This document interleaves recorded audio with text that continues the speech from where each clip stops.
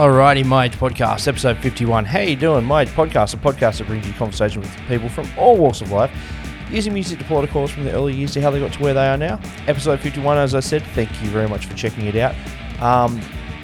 Today's guest, Oscar McCALL, frontman of 50 Lines, which I'm sure you know. I'm sure you know. If you don't, then you will know.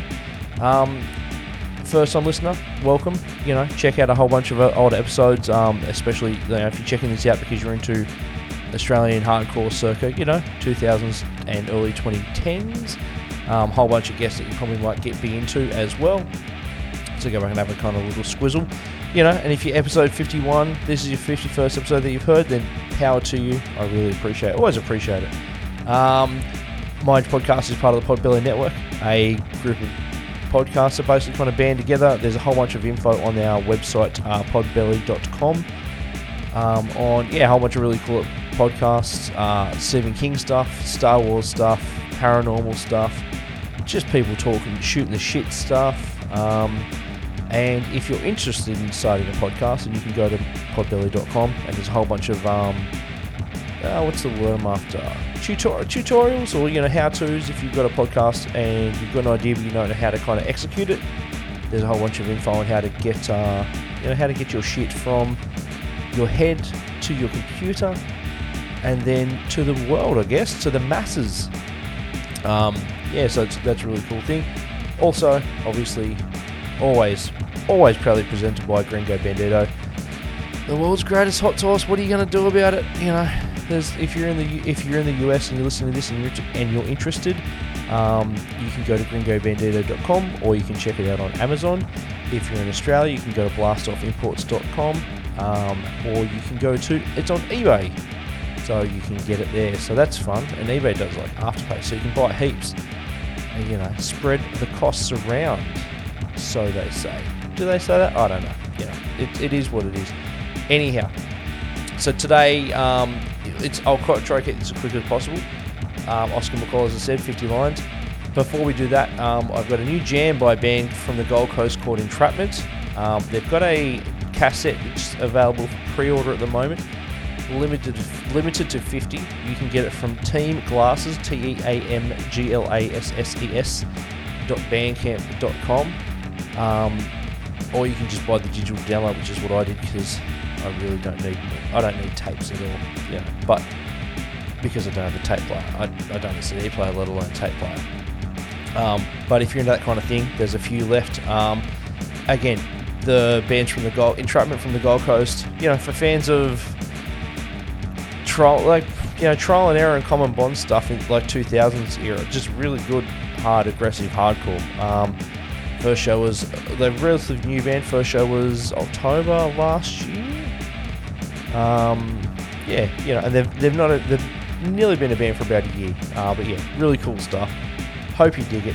If you listen to this because you like 50 Lines, then you'll probably really like this song as well. This release. So as I said, Team Glasses, teamglasses.bandcamp.com. You can check it out there. You can get the tape and buy the digital download, as I said. The song's called Wrong. The band's called Entrapment. And then after that, we've got Oscar McCALL. Cool.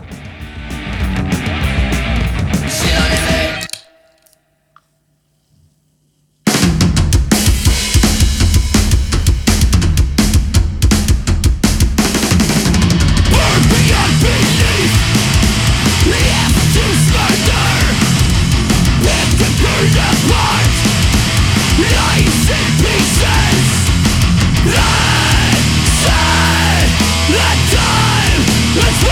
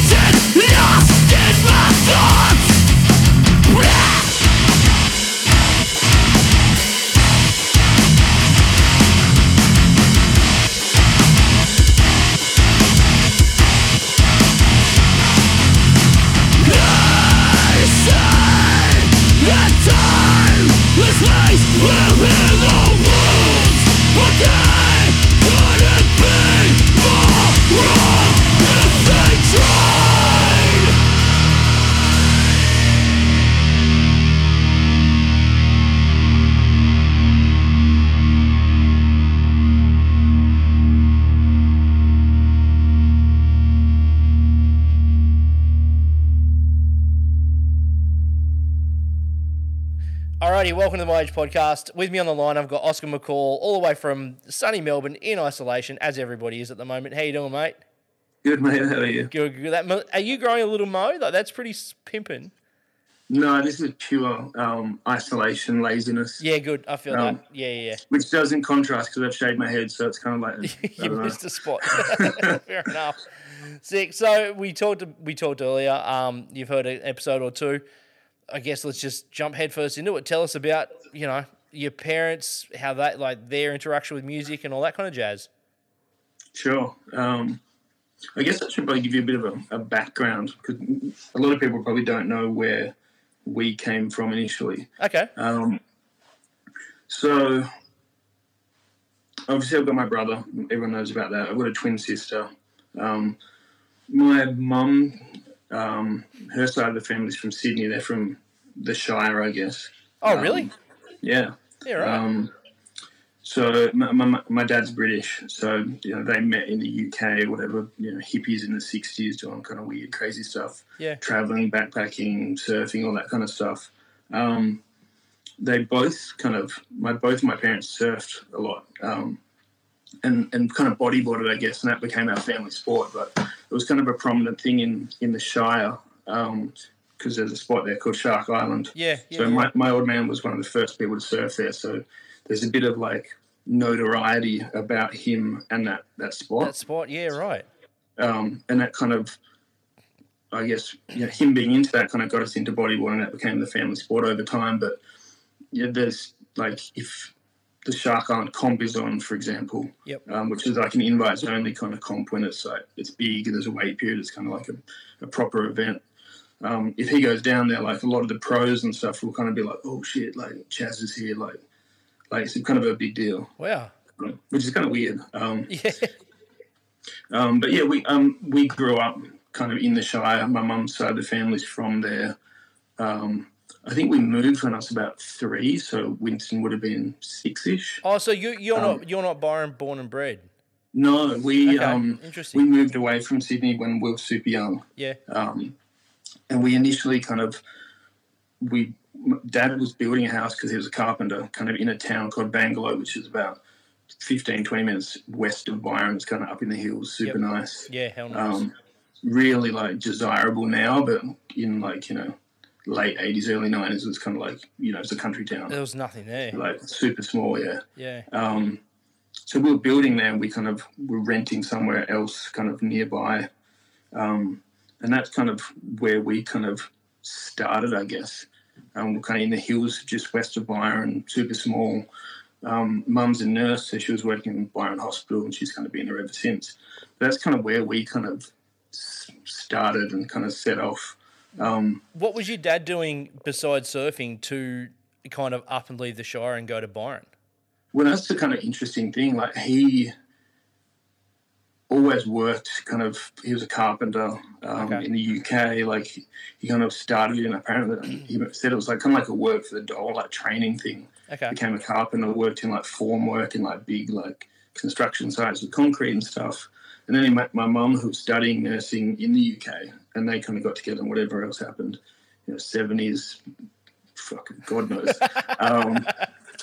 But they ended up back in Sydney and, Dad was working on these jobs and then they had some property around Cronulla and the Shire or whatever, and then kind of decided, we got a family, we got a couple of young kids, this probably isn't ideal, maybe we should go somewhere nicer. And because of Mum's work, being a nurse, they could kind of relocate pretty easily. Yeah. But so when we were kids, he was kind of stay-at-home dad. Okay. So, we were kind of doing whatever, he would come drive us around, I guess as we got older, drive us to the surf, soccer matches, whatever we were doing, he was down for it. Yeah. It's pretty cool. What, part of my knowledge or lack of knowledge of bodyboarding, how, I feel like bodyboarding's obviously more modern sport than surfing itself.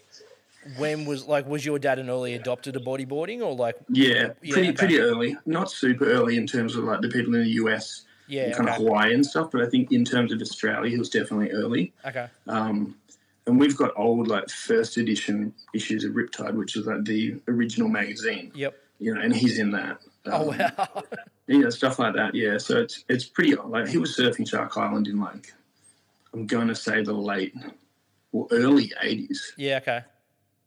It was kind of like the precursor to like the guys you might hear like Wingnut and like all these kind of like pretty like notorious and synonymous kind of Cronulla names. Like he was a generation before that. Okay, that's insane. And doing some pretty insane stuff out there, just like getting his ass kicked by like big heavy waves. And it was just like this crazy dude with like a shaved head and a beard, just like dropping into like huge waves and getting whooped. Was there the culture of I guess it was the 80s, so it wasn't that long ago, but was there a culture of like locals only and that territorialism? I don't think so. Okay. I think because there wasn't that many people doing it back then. Yeah, fair enough. And especially that area, like they were surfing out at the Kurnell and Suck Rock and like I think those kind of places. Yeah. And they're way harder to get to. And like way more remote than they are now. Like now, when I fly into Sydney, I fly over Kurnell and it's like housing estate. Yeah, and then oil refinery. Before it was like an oil refinery and a bunch of sand dunes. And sand dunes, yeah. And I had kind of memories of being super young and being out around those sand dunes and like finding weird like skeletons and like birds and like weird kind of ocean shit. But it was super remote. And now it's like just because of development or whatever, it's all intertwined and everything's become a lot smaller and population's bigger and this and that. Yeah. It's easy to get around. So it's, there's more people now. And I think back then there definitely wasn't. Yeah, definitely wasn't that many. Yeah. So what about, did music play a big part or was it around? Like, were they into it or? Not really, to be honest. Yeah. There isn't any musical talent in the family. We didn't grow up where, there was an acoustic guitar or, someone did something. It's like, our parents like definitely listened to music, like obviously being like hippies or whatever. There was all the stuff from the 70s, like the Beatles and Hendrix, and Dad was a big reggae head. Yeah, right. Okay. Yeah, so we had a lot of vinyl around as well, which now when you look at the collection, it's kind of like, oh shit, like that's like some cool like old stuff. Like it's probably quite hard to find now. Yeah, and the parents had taste. Yeah, and I remember seeing, because there was a lot of vinyl, like I think there's a shop in Cronulla called like Jolly Rogers or something. Yeah. Like stuff like that, like, dust sleeves from like those record shops. But yeah, it was kind of like, it was never really like pop music. But it was kind of like probably a little bit more sophisticated in that sense, like, Van Morrison, all the kind of reggae classics like Peter Tosh, Bob Marley, all that kind of stuff. And that's typically like what Dad would play when he would like drive us down to wherever we're going because we lived up in the hills. Yeah, of course. Yeah. So what? Go on. So I guess as a kid, like it's kind of nostalgic when you hear like some of that stuff. Because absolutely. It's like, when you're, God knows, 5 to 10, like everything seems like a longer period of time and longer distances. So when you're driving from up in the hills down a windy back road to the beach and it's 15, 20 minutes now, like to a kid, that's a lifetime. So, hearing that kind of stuff that he'd play over the stereo when we're driving is like kind of nostalgic. It's kind of weird. That's awesome. So is there a song that kind of sums up, like actually, well, what about your mum? Was she in the same boat? Just kind of like. Pretty similar. I think Dad was more the music head. Mum read a lot of books. Dad probably read less and was probably more into music just because around the house or whatever. I think a song that sums that kind of era up is probably Jammin' by Bob Marley. Fantastic. Were they, I guess, I don't know. When I first met you and your brother, you were both Edge.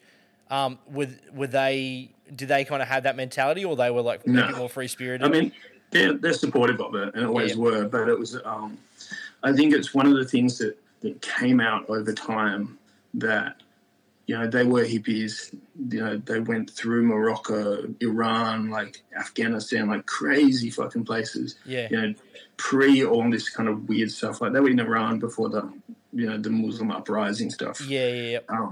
And the kind of these stories come out, when we're all together and they've had a couple of wines, whatever. It's like, oh, remember that time we got caught with this and that in this country, and like, we got stuck in Morocco with no petrol, we had no money, and we had to go get money wired to us, and it took us like 2 weeks to get home, like all this kind of crazy shit. Yeah. So I think the whole reggae thing probably tied in with that a little bit. Yeah. Just kind of reading between the lines, but we never got absolute clarity from it, or kind of caught them in the act. Like a lot of Byron parents were very open about like drug use, what they got into and that, and they still did, and it was kind of whatever. Yeah. But mine are a bit more reserved about that, and I'm not too sure if it's something that kind of got given up over time, or like I don't know. But yeah, it wasn't really around when we were growing up. Yeah. But I think it's definitely like a part of that period.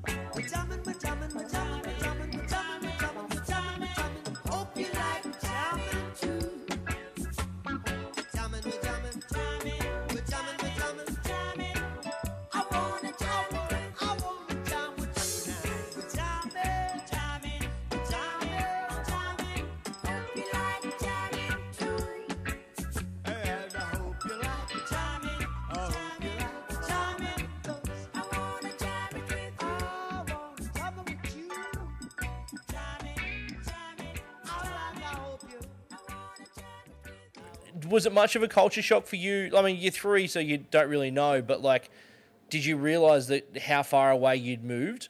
Like, not really. I think the only time we really noticed it was probably like when we would travel back to see relatives that were still in that area. Yeah, okay. Kind of my mum's side is a little bit more disconnected. Obviously, my dad's side's still in the UK, but mum was the youngest out of 3 sisters. And they were all kind of from a different era. So it was a little bit kind of disconnected in that sense. So a lot of our relatives that she was probably closely to were kind of cousins. Yep. So some of them still lived in the Shire, around like Gymea and stuff. Yeah, yep. And I think mum's sister at the time probably still lived in Sydney. So we'd travel down occasionally, and it would either be like Well, it would always be a drive, actually. Yeah. And back then, you didn't really have that nice freeway that Fuck no. still a little bit disconnected. So it's kind of like a 12-hour drive. Yeah. So it was definitely like pretty far away, but I don't really have memories of kind of seeing them that often anyway. Was it the kind of thing back then, like, I mean, nowadays you can do it in about, I guess, 9 or 10, but, like, that's because a lot of it's just every little town's bypass and that kind of thing. Back then, was it would you still do it in one hit, or would your parents have to break it up and stay somewhere, or they just kind of put their head down and off they went? To be honest, I can't really remember. We did spend a lot of time around Coffs Harbour with one of my mum's cousin that was kind of closest to her age. And he's got, does he have? No, he doesn't. His cousin, all his cousins kind of like have kids. Some of them were kind of our age, so we kind of connected with them a little bit. But one of Mum's cousins was part of this kind of, I guess, group that bought a bunch of land right near where Russell Crowe lives. Okay. Kind of just inland of Coffs Harbour. And they kind of set up this kind of like, I guess for lack of better words, kind of hippie kind of commune where they all sectioned off land and like built log houses and domes and this and that. Yeah. So we kind of spent a bit of time growing up, like we'd either stop in there or kind of go and visit them. Okay. The super were kind of isolated, like probably 45 minutes from Coffs Harbour, but just like up kind of dirt roads and this and that. Yeah. Middle of nowhere, like pretty peaceful, but like just doing their own thing. Yes. Like in hindsight, like God knows what they're actually doing. Yeah, but what was going on behind closed doors? Yeah. But you know, when you're a kid, like it's kind of like, oh, cool, we're just kind of in the middle of nowhere. Like let's explore quarries and ride our bikes around and slide down hills and all that kind of stuff. Yeah, sick. So, was bodyboarding at what age can you start bodyboarding? Pretty young, to be honest. Yeah, okay. Like really young. I remember when I was probably like maybe 3 or something. Fuck. And Dad used to go out and I'd kind of sit on the board like in between his arms, like in his chest, and like ride waves with him. So I would have been like 3 or 4. That's wild. So we kind of grew up in the water, and then as we get older, we get our own boards. We start going out by ourselves. Yep. And it just became like a sport that we did. Yeah. Like we still played, soccer during winter, cricket during summer, kind of whatever other sport kind of popped up. Like we kind of did everything, like tennis, pretty much anything that was kind of available. Yeah. It was interesting because back then, obviously Byron's a little bit different now because it's quite touristy, bigger populations close to the Gold Coast. But back then it was far north coast, New South Wales. And other than Byron itself, anything around that is kind of super conservative country, like pretty much farmers. Yeah, right, okay. So we went to school with kids that either their parents worked in Byron and they lived a bit further out because it's cheaper, or were farmers. Were you going to school in Byron? Like, was there the primary school and the high school? We went to high school in Byron, but when we were in like primary school, kind of up to high school, we went to school in Bangalore, which is like 15, 20 minutes out of Byron. Yeah, yep. But it's very different because majority of the people don't surf. They're realistically like, national voters, like very country, like very white conservative. Like there's a church in that town. People go to church on Sundays, that kind of thing. Everybody goes, yeah. Definitely wasn't our flavour. Dad had for a period like long hair, earring. He was a stay-at-home dad. We drove a van because we wanted to be able to take our friends like surfing, this and that. Sick. So like very different to like your typical country folk. Yeah.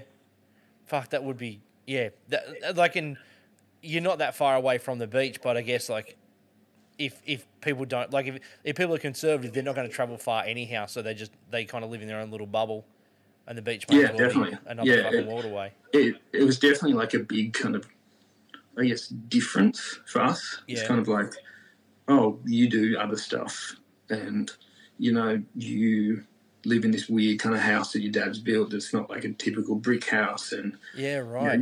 Your parents don't drive a Commodore or a Ute. Yeah.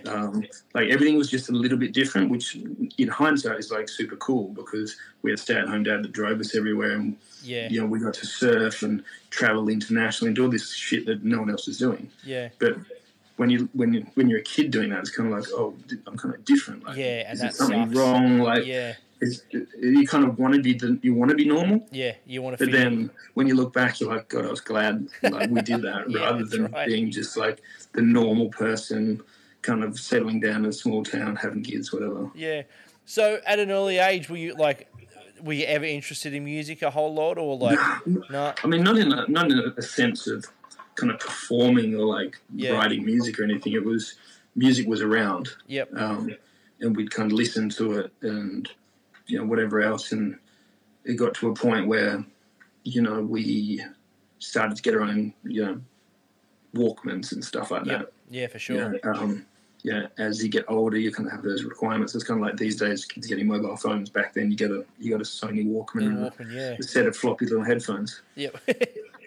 So, how were you getting music? Like, was there a local record store in Byron, or no? Well, I think there was. We weren't that. Well, I think I was probably too young at that stage. I don't know if Winston was. What was considered not the big smoke, but like when you were going into town, was it Byron, or was Byron just another little spot, and like Lismore was like, we're going into town today? Like, what was the big area? I think it would have been Byron. Okay. But then because Byron was still smaller back then, a lot of commerce and stuff was driven out of Lismore. Yeah, right. Like Lismore had the skate park. Oh, cool. Okay, right. Like stuff like that. Yeah. So I think Lismore was a bit more of a kind of centre. Yeah, of course. And then Byron was kind of like the beach town where the surf was, and it was still like small, and you know it is what it is now, but without the tourism. Yeah, makes sense. So what about the were you getting music from the radio, or kind of were you getting it fed from your brother, or? I don't remember where we. I think it got to a point where it's kind of like, all right, here's a Walkman type thing, or like here's like I think my earliest recollection of me actually acquiring music was probably the first time we went to Bali, and it would have been like 93. Yeah, right. Maybe not. Yeah, so 93. So it would have been like. Might have been mid-91, but it was like super. I would have been like either 6 or 8, like kind of in that range. Because everything was super cheap. My parents were like, oh, here's some rupee or whatever. It was before kind of it became like what it is now, and it's like still kind of like pretty raw. But people were still selling stuff. So I remember buying like bootleg Michael Jackson tapes. Yeah, absolutely. Yeah. Like I had like Bad and Dangerous. Sick. And that was. I mean, that's all you really need. At that was age. like, but yeah, they were my first kind of like, I guess, music acquisitions. I can't remember what I played them on. It might have even been my parents' stereo. Yeah, fair enough. Or in the car or something. Was it just because, like, was it Michael Jackson because it was just everywhere, and it was like, I can own a piece of this now? I think so. I think we never really watched commercial TV. Okay. But we definitely watched like Rage because we were kind of big like ABC heads. Yeah, absolutely. So it probably would have been like anything that we saw on kind of Rage. Yep. And you're talking obviously more the countdown part of Rage as opposed to the like kick off at midnight wild. Yeah, it was kind of like whatever was like, you know, Saturday morning. Yeah. You know, we didn't watch a whole lot of TV, but it would have been like Saturday morning before like soccer or whatever else we're doing because we're always kind of outdoors and doing stuff. Sick. Do you have an affinity to any particular Michael Jackson song that kind of had an impact on you in any way? The only song that I have like, there's obviously the classics, right? But the only song that I can remember that kind of stuck out is "Remember the Time" from Dangerous. Off the Dangerous album. Yeah. I remember getting that album and seeing the film clip with Eddie Murphy in it. It's so fucking good. I can't remember like any of that. I remember seeing the artwork when I was super young, being like, "Whoa, that shit's crazy." Yeah. And it reminded me, like, what's that book with, like, all the animals in it? Oh, Animalia, yeah. Yeah, it reminded me of that for some reason. I was, like, kind of drawn to it. I didn't really get it. It didn't make sense, but it was kind of cool.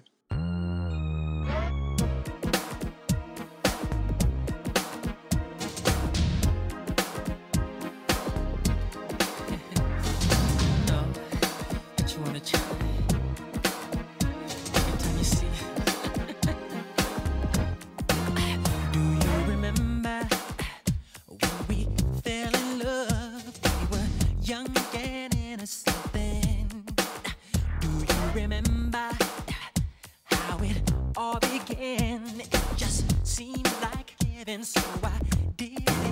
Do you remember back in the fall? Together all day long. Do you remember us holding hands? Each other's eyes we stare. Remember the time we fell in love. Remember the time when we first met, girl. Remember the time, oh, we fell in love. Do you remember the time? Do you remember how we used to talk? No, we'd stay on the phone at night till dawn. Do you remember all the things we said? Like I love you so I'll never let you go. Do you remember back in the spring? Every morning birds would sing. Do you remember those special times? The thoughts go on and on in the back of my mind. Remember the time we fell in love. Remember the time when we first met, girl. Remember the time we fell in love. Remember the time. Those sweet memories will always be dear to me. And girl, no matter what was said, I will never forget what we said. Now, baby, do you remember when we first met, girl? Remember the time. Remember my baby. 'Cause I remember all in my mind, girl. Remember the time. Remember the time. Remember my baby. Remember the time. Remember the time. Do you remember, girl? Remember the time. On the phone, you and me. Remember the time. You three. What about it, girl? Remember the time. Do it, do it, do it, do it, do it. In the bar, on the beach, you and me in Spain. What about?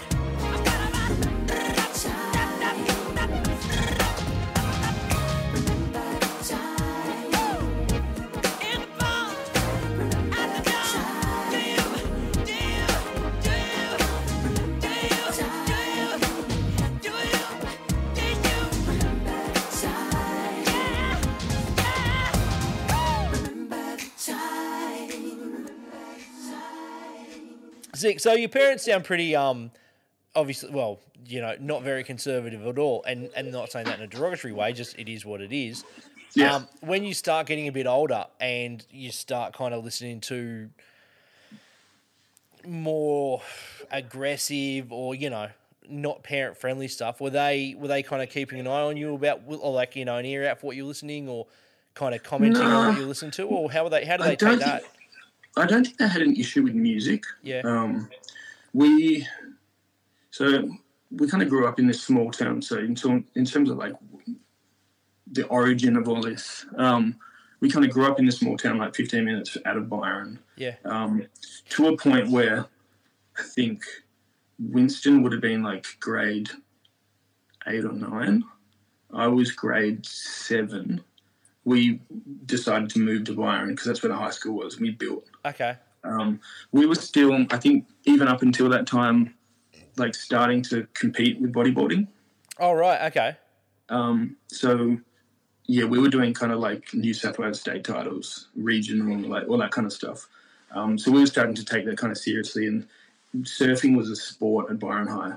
Like you could elect that as a sport, kind of each term or semester or whatever.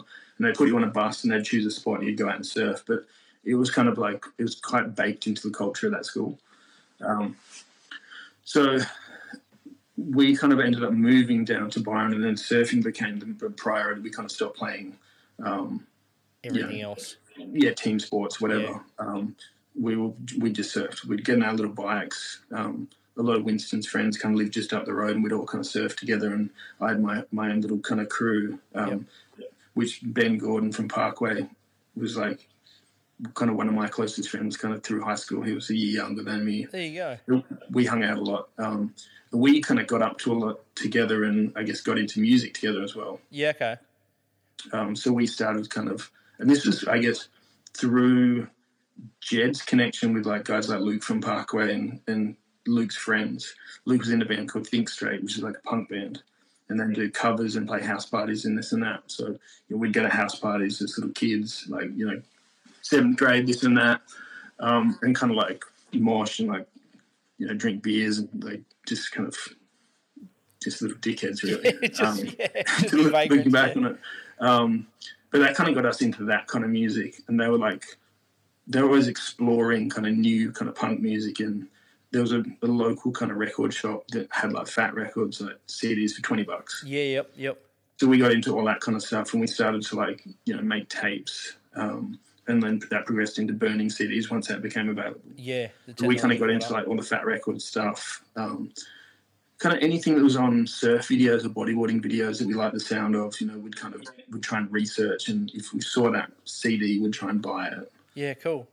And that, I guess, kind of over time kind of progressed into hardcore. But it all came from like kind of like surf punk. Like I think one of my first real show was like Warped Tour in '98. Yeah, right. Because that stopped at Byron, or did you have to go up the Gold Coast? Yeah, purely because it stopped at Byron. Like we just didn't have the ability to travel anywhere. Like Strife toured in '98. Yeah. But we couldn't go because it was like too far away, and no one drove. Like even the older guys who like just had like their license, and God knows our parents would have been like, jump in the car with a P plater. Yeah. Well, how far is the Gold? Because they would have played the Gold Coast. How far is that? Like 2 hours? Well, back then it would have been about 2 hours. It was just kind of the whole process of it. But yeah, that's kind of where it kind of started, and then kind of progressed into hardcore. It's kind of through. For me, it was more so through almost like youth crew bands. Okay. Like it went, I probably saw like Luke from Parkway wearing like In My Eyes hoodie. Like I remember one of them had like a difference between, it was either hoodie or a shirt. It's like the pus-head one with the eyes. Yeah. And I was like, oh, that kind of looks cool. And I kind of checked it out, and I was like, it's not that different to punk. Like kind of melodic. Yeah. And then that kind of opened the door into like, Revelation Records and like Equal Vision Records, and those kind of labels that were doing that kind of stuff in that period of time. That was my bridging point back then. Before you go on, why do you think Warped Tour stopped in Byron? Because I have no idea. Like you wouldn't have got like. I mean, I guess there was what's the big pub that bands play at Byron? Great Northern. Yeah, Great Northern. Yeah, like. I can't envision it being a destination for anything else. Like I think it's a logistical thing. Like it's between, either Brisbane, Gold Coast, or Sydney, or whatever that might be, or Newcastle. Or Coffs, I don't think it ever. In hindsight, I don't think it ever did that well. Yeah. Years later, they tried to move it to Coffs Harbour, and that didn't work either. I think it's just one of those things. It's like damned if you do, damned if you don't. Yeah, but you got to try it. Yeah, it's an interesting one.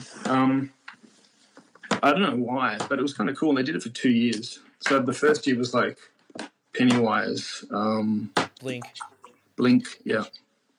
And then the next year was kind of like a little bit more diverse. It was kind of like they had MXPX and Game Over and like some other bands, but then I think it was still Pennywise. I can't remember. I don't think Blink did the second year. No. Unwritten Law, yeah, that's right. I remember me and Ben Gaz from Parkway kind of rocked up. And it was like middle of summer. So we went up to one of the guys who was like doing stuff. And he was like, we're like, oh, you got some sunscreen? Like, we're about to pass out here. And he's like, oh, you passed out? Like, and then gave us backstage passes. Wow. Thank you. So me and Gaz were like walking around like, what the fuck? And we're all like backstage and like Unwritten Law were trying to get us drunk. And then we could see like everyone out the front, like all the guys like like Luke and like my brother and like whoever else and Jed and stuff, and they're like, "What the fuck are you guys doing back there?" And we're like these little shitty kids, and we end up like being on stage singing "Bro Hymn." Awesome. And Fantastic. we were like 13, Yeah. Yeah. like 13, 14, like no idea what was going on. Yep. But just like happened to be there. Just It's roll super with weird. it. Yeah. So, It's pretty. how are you? Like, how? I mean, you know, they were kind of obviously feeding it down to you, but how are those guys getting like equal vision stuff, like and revelation stuff? Yeah, like Yeah, I'm not sure. I think I do remember quite vividly there was a presence of street cleaner. okay, right. And I think some of the older guys like Luke and Kane, who was in some of Winston's early bands, who's still around in Byron. Yep. Like those guys were getting stuff from Street Cleaner. Yeah, right. That makes sense. And they were very very punk, like had like eyebrow rings and like pink hair and like those dudes were like back then. I was like they were killing that. Yeah. Doing this in high school, or were they out of high school? Yeah, right. they was in high school. Yeah. So they would have been like 2 years above me. Yeah. Okay. But the whole punk thing was like that was where everything kind of started. Like all of Byron's hardcore came originally from kind of surf punk. It wasn't like heavy, like we're a bunch of nerds, like metal nerds, like listening to Metallica and this and that. It was like no, like this is purely like surf skate related kind of stuff with like kids with shitty hair that didn't really care. That were like very athletic because everyone surfed. Yeah. And that's probably why like the shows were so cool like at its kind of prime, because no one really cared. Everyone was kind of down for it. Yeah. Everyone was fit and ready. And it's kind of like, that's why you got like 12-year-old kids stage diving and like going all sorts of shit. Yeah. Fuck. Because that's what they were doing all day anyway. It was just like a different way to do it. Yeah, absolutely. So, I mean, like, is there anything that kind of like, where are you musically with that? Like, do you still think of your like early teens and think of Fat Records and Epitaph stuff, or kind of did you find more of affinity with a harder sound? I think for me, like, I still have an affinity with all of it, right? Yep. So I still love like Bad Religion, like Pennywise, like whatever it is. Yep.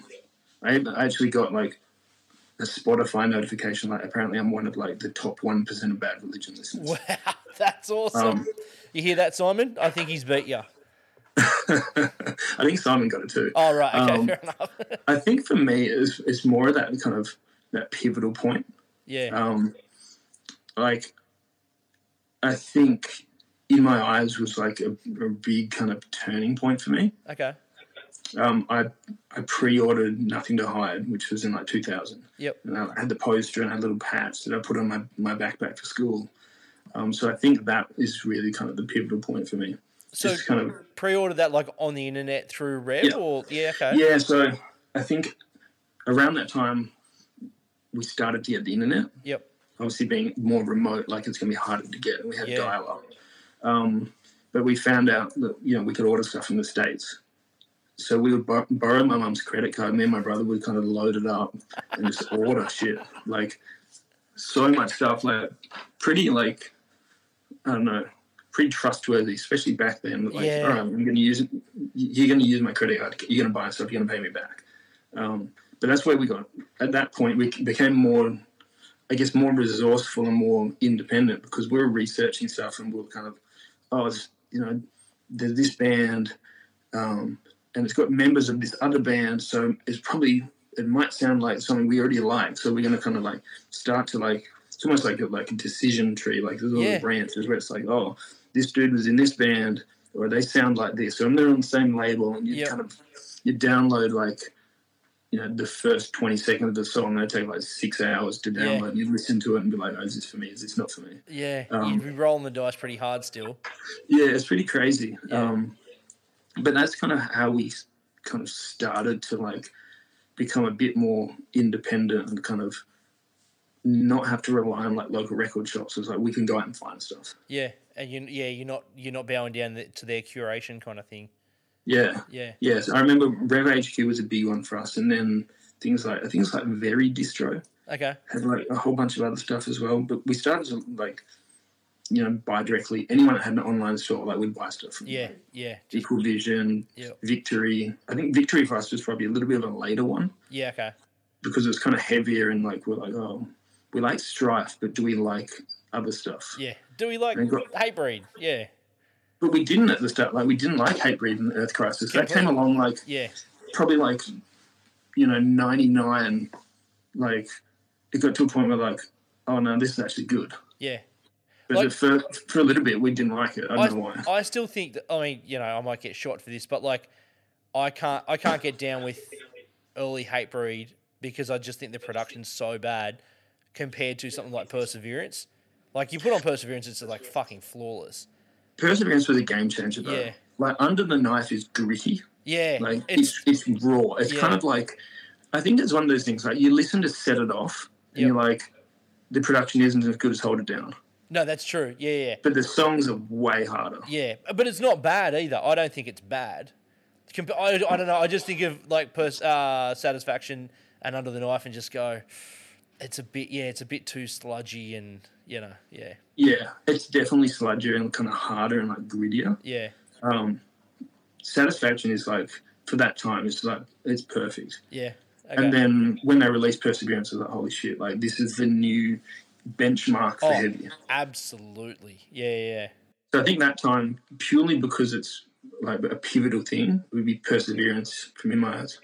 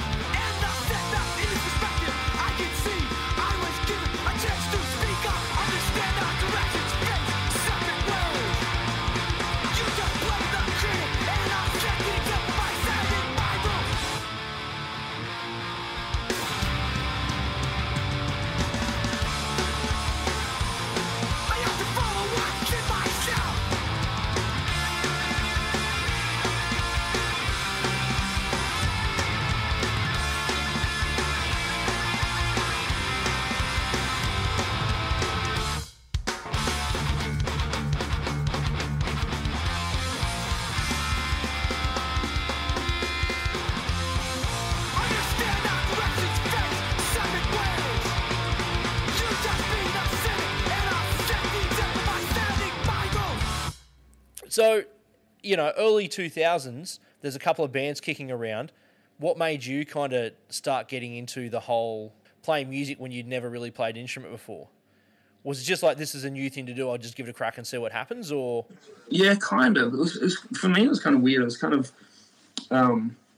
almost by chance, really. Yeah. Because Ben had always, or Gaz, whatever you want to call him, he'd always played drums.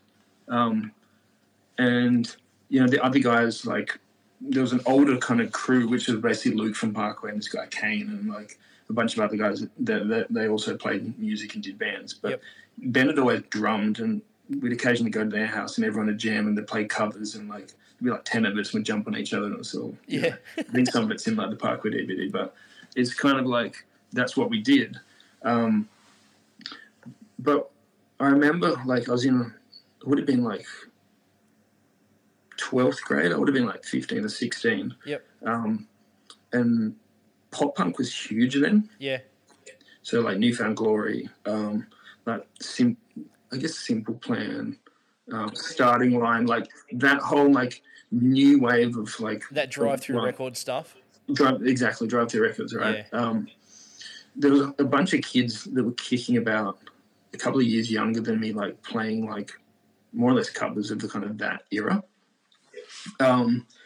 And one of them was a kid that used to live, I guess, 3 doors down from me in Bangalore.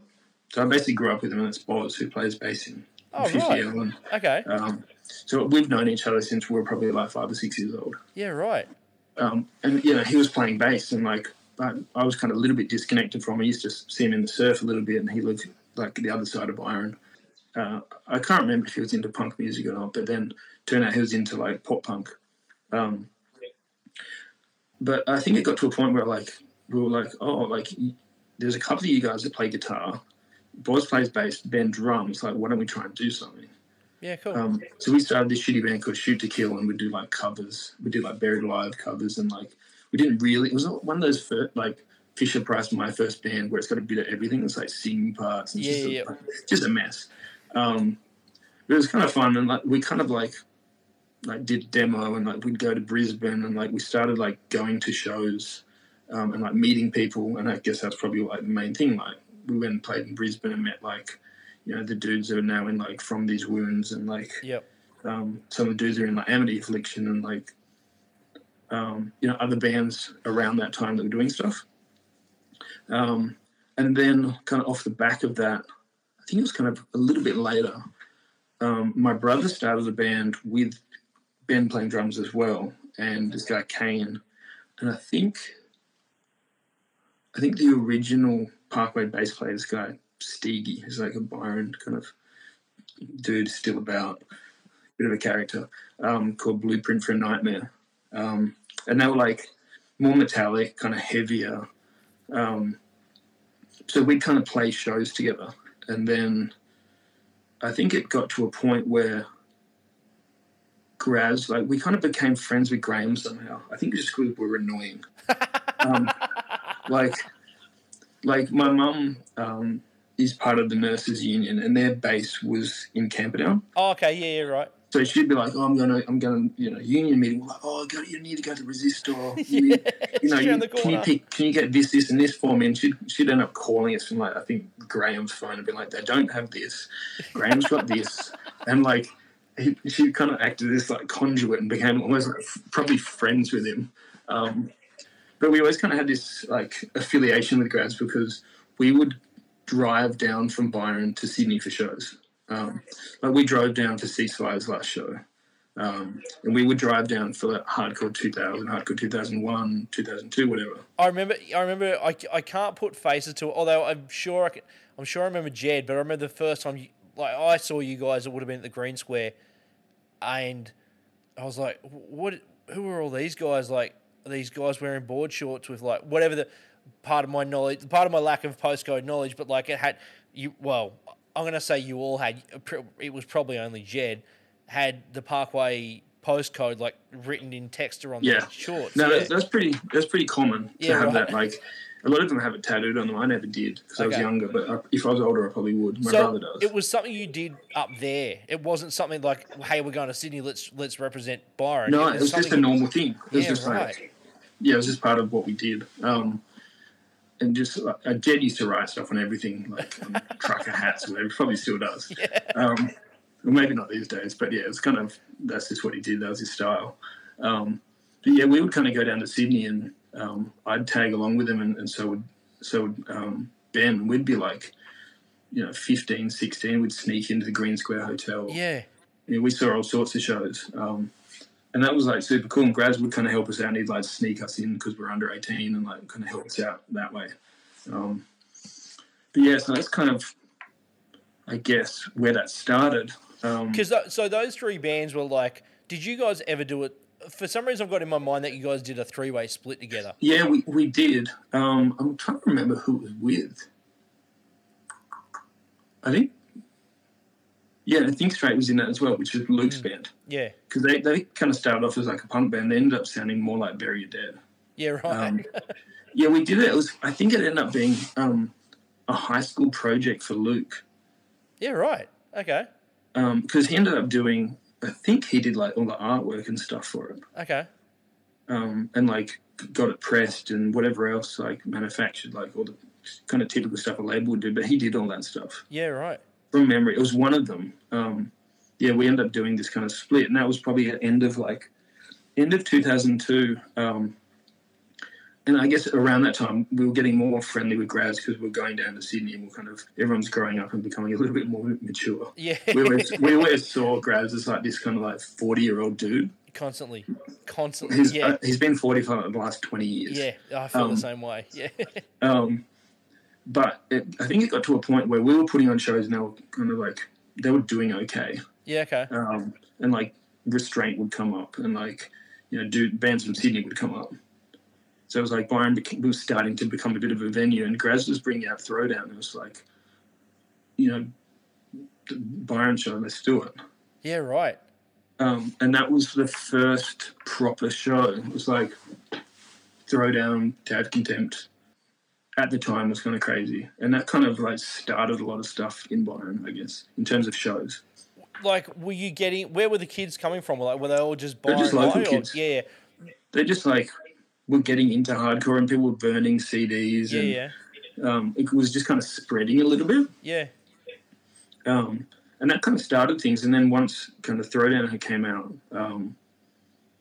he started to bring out other bands like, HopeCon and kind of every Resistor was starting to go through Byron. It became just like a staple venue. Another stop, yeah.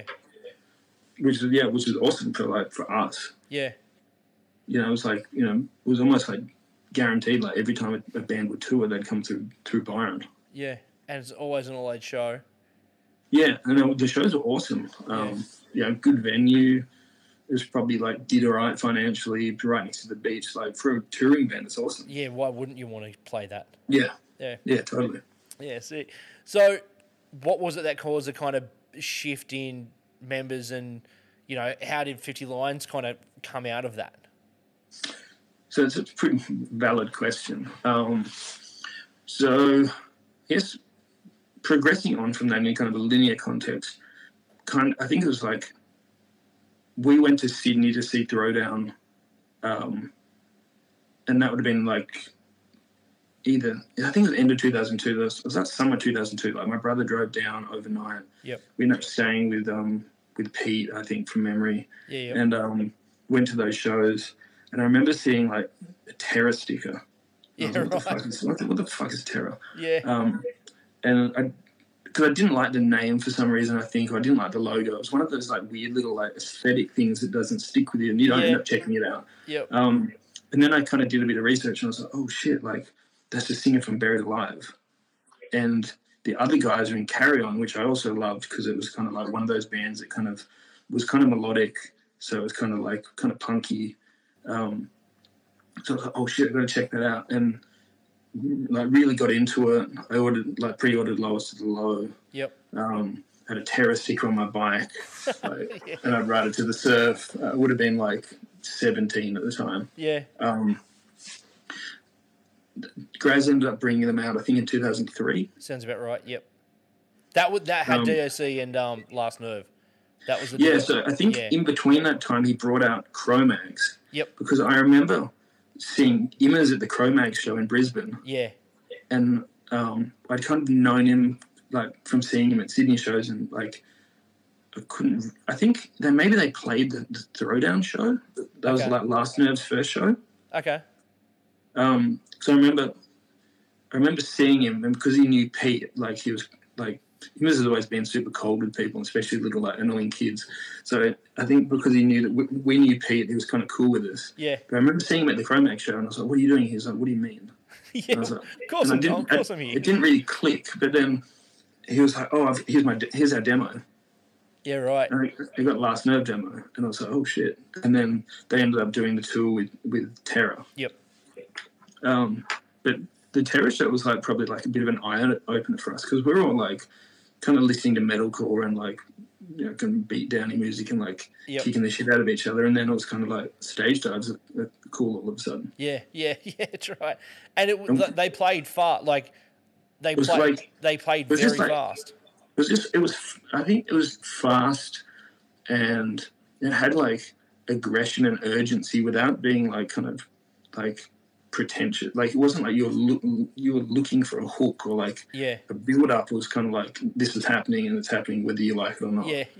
I remember listening to like when the first time I put Lowest to Low on, I was like, holy shit. Oh, fuck, so good. So good. but it was just kind of different for us, and it kind of shifted a little bit. Yeah.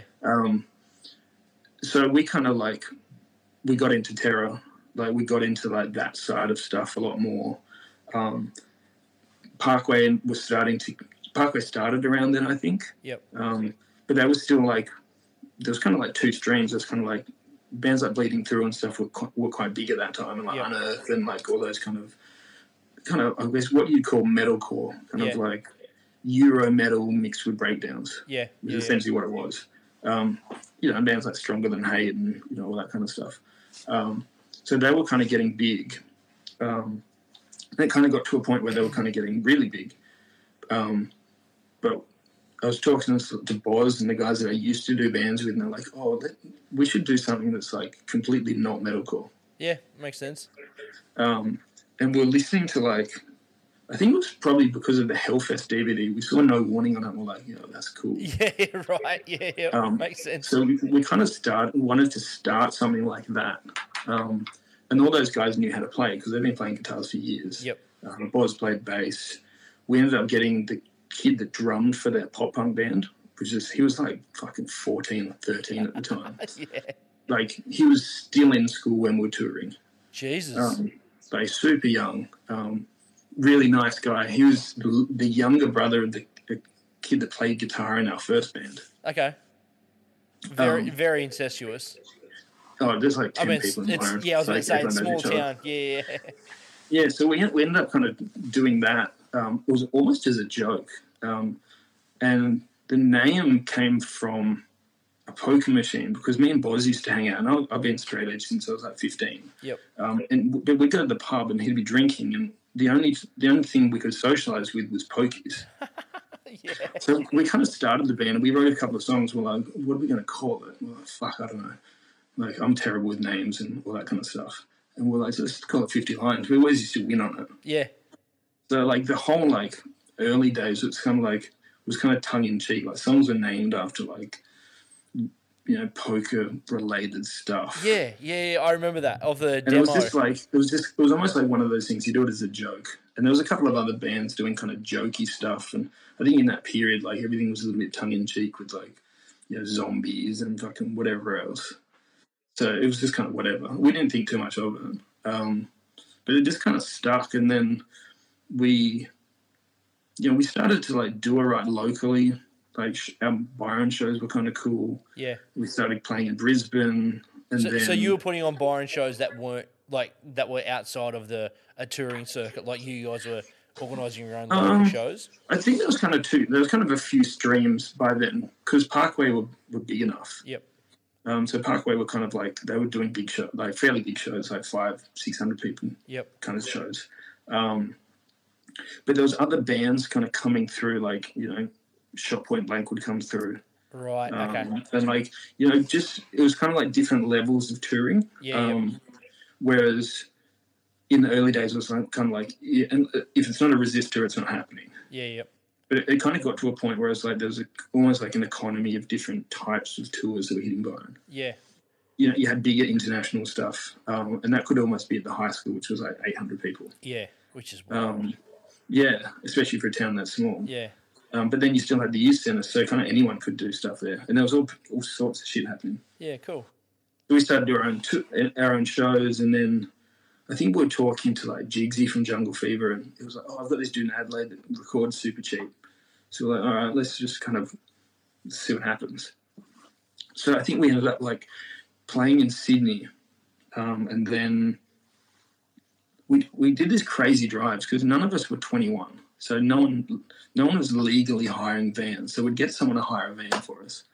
And then we'd drive it, like, we'd play a show, drive overnight, play a show, drive overnight. It's the worst. From, like, Byron, Sydney, Melbourne, Adelaide. Yeah. Which are easily 9 hours a pop, easily 9 hours each. Just, horrible. Yeah. And, like, uninsured. Rory, the drummer, was probably, like, 14 or 15 at the time. Jesus. Yeah, pretty crazy. But we ended up, like, recording in Adelaide, like, our first 7-inch. And Tommy Dollars was, like, he was doing Washed Up Records at the time. Yep. He was doing, like, bands like Stronghold and stuff. So he wanted to put it out, and it was kind of like, oh, cool. And Simon was like, yeah, we should do vinyl. and it was like doing vinyl back then was like kind of weird. Yeah. Because you didn't have the whole digital download thing. So it's kind of like we did a 7-inch. Yeah. And it's like everyone bought it. Yeah. Whether they But had then, record like- players or not, they bought it. Yeah, but then no one knew the songs Yeah. because they couldn't fucking play it. Yeah, that's right. Yeah, because it didn't come with a card. No. Yeah. So like the 7-inch did really well. We were touring, like we had a lot of friends. We were like playing in Adelaide with like Her Nightmare and like, you know, we were just kind of getting around. We were super busy. We were kind of playing as much as we could. Yep. And then we ended up kind of doing the same thing. And I think it would have been around the time Champion and Internal Affairs and Betrayed toured. Yep. Yeah. Yep. Because we completely missed, we didn't see any of that because we were skipping, we were kind of touring at the same time, we kind of going the opposite direction. Ah, right. Okay. So we ended up kind of recording our first proper CD, which was like our 7-inch plus a bunch of extra songs. Yep. We recorded that in Adelaide. And then So, like, you toured and then ended up in Adelaide at the we end. would always kind of do a run of shows and then record. Yeah, right. And then maybe fly home. Yeah, because I can't imagine the Adelaide to Byron trip would be any fun. Oh, it's horrible. Horrible. It's like one of the worst drives possible. Yeah. So we'd end up kind of touring to record. And then it got to a point where we'd done that record and we toured it a bunch and it was kind of doing pretty well. And I think even at that point, I think we started to headline our own tours. Okay. We're kind of doing like tours with washed up records bands like Pro Team and like the Broderick, and we're doing like kind of package tours, but like You were Tommy the main Dollars was draw card. booking them and stuff. But Yeah. yeah, we were doing pretty well. And we played like I think like Hardcore 2005. Okay. 6, 7, I'm not sure. It was at a Gaelic club. I remember talking to Pete, and he was like, "Oh, I heard your new record," and he's like, "It's not that bad." Jeez. Yeah, take that. Something like that. And I was like, "Cool." Like, you know, those dudes are always like, kind of like critics. Realistically, like if you think about like they've been around the longest, they've been listening to that kind of style of music. They were kind of like the dudes when it came to like proper hardcore. You know, like. There's like Dave Immers, Pete, dudes like Simon, like some of the Melbourne crew. Yeah. Like, if you had their seal of approval, you're doing something right. Yeah, yeah. And then the rest didn't matter. Yeah. Yeah. So we kind of got to that point. And then I guess we started to write. We were kind of always doing something. Like, we're either touring or we're writing or recording. Yep. Like, the cycle never really stopped. So once we finished doing that, we kind of toured. We're like, all right, we're writing because we jam like twice a week in Byron. And we're like, all right, cool, we got these songs. And we found out about this guy in Melbourne that recorded, and he recorded Pro Team, but for some reason it sounded like we knew that like they weren't really like their songs weren't great. But for some reason recording was like the drums are massive for some reason. We're like, what the fuck? Like, what's the worst that can happen? So we kind of hit him up and he gave us some kind of crazy deal. And we ended up recording Time is the Enemy with him. And it came out like, for that time, it came out like super good. Yeah. And I was talking to Graham because we'd always talk about shows, whatever. And he's like, can I put out this next record? And we're like, really? Like, okay. And it was kind of like, that was like the be all and end all. So to be able to exist, that's the ultimate check mark. Like, and you do things right. We did, we put out that record. As soon as we put out that, like, he put us on a tour with Down to Nothing, and that kind of started that relationship because as soon as we did that tour, we became like best friends with them because they're essentially kids from Byron, but from the States. Yeah. So they're from Richmond, yeah. Yeah, they're just crazy. Like, has that kind of same vibe? It just doesn't have I don't know if Richmond has a beach, but yeah, it's that same kind of loose, very relaxed vibe to it. Yeah, they were kind of like, I guess some of them were a similar age to us, maybe a little bit older, but we're kind of like, they're kind of fuckabouts. Like, they were destroying stuff, and like we kind of like just like vibed off each other. And I'm still really good friends with them now. Yeah. But during that tour, like they were like, "Yo, we should do a record together." See? And I was like, cool. Yep. But I'd heard all these stories about, doing deals with US bands where they're like, oh, can you bring us out, and then we'll bring you out. And it was never like a reciprocated relationship. Yep. So I kind of took it with a kind of grain of salt, and I was like, all right, cool. Like, this tour's great. You guys were all like, we like your band. Yeah. Like, we love Down to Nothing anyway. So doing that tour was just like the coolest thing ever. It was our first like international support thing. Yep. But then like, we finished the tour, and probably like a month or two later, they were like, yeah, we got our songs ready. Where are you recording? Like, Fuck. and we were like, You're serious? What? Yeah. So then we wrote a bunch of songs, and we had like a new drummer, and we kind of just like smashed them out in the same way, and that's where that split 7-inch came from. And then kind of as that was all happening, Parkway were touring Europe. Yep. And like they'd already started, to be fair. They'd started probably a couple of years earlier, like doing the hard yards. But they built a fairly decent relationship with Avocado Booking. Yeah. Okay. Yeah. Who are like for people who don't know, they are the hardcore booking company or agency in Europe. Yeah.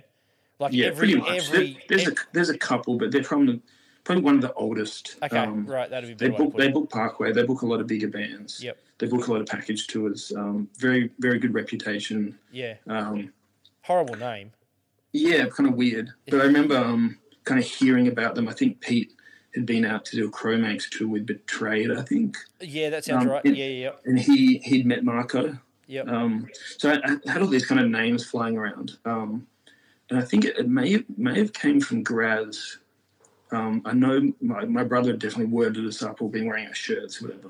But I kind of got like this weird bit of communication. It's like, hey, we're booking a tour with, I think it was like Bitter End. It was Meltdown, Bitter End, and someone. It was meant to be Reign Supreme, but Reign Supreme dropped off. And they're like, there's a spot. Do you guys want to come to Europe? Wow. And like, I think at that point in time, we'd been to New Zealand and like done a whole bunch of Australian stuff, but none of us had even like thought about Europe. And it was kind of like, what the fuck? Like, how do we get to Europe? Like, how do we do this? Like, it all became like such, like, to be fair, like touring Europe's one of the easiest things ever because everything's done for you. But we were like, all right, cool. It's in like 2 months or like minimal amount of time. Like, how do we get together the money for this? So we started to like hustle off like all sorts of like merch we had laying around and test presses and all this shit. And you ended up doing this, like our first Europe tour was like with Bitter End right when Climb to Fear came out. It was just like the craziest, weirdest experience because it was before anyone had iPhones or smartphones. We were hustling trying to find Wi-Fi. And we're in like, we flew into Frankfurt, got picked up and met, dudes from Bitter End.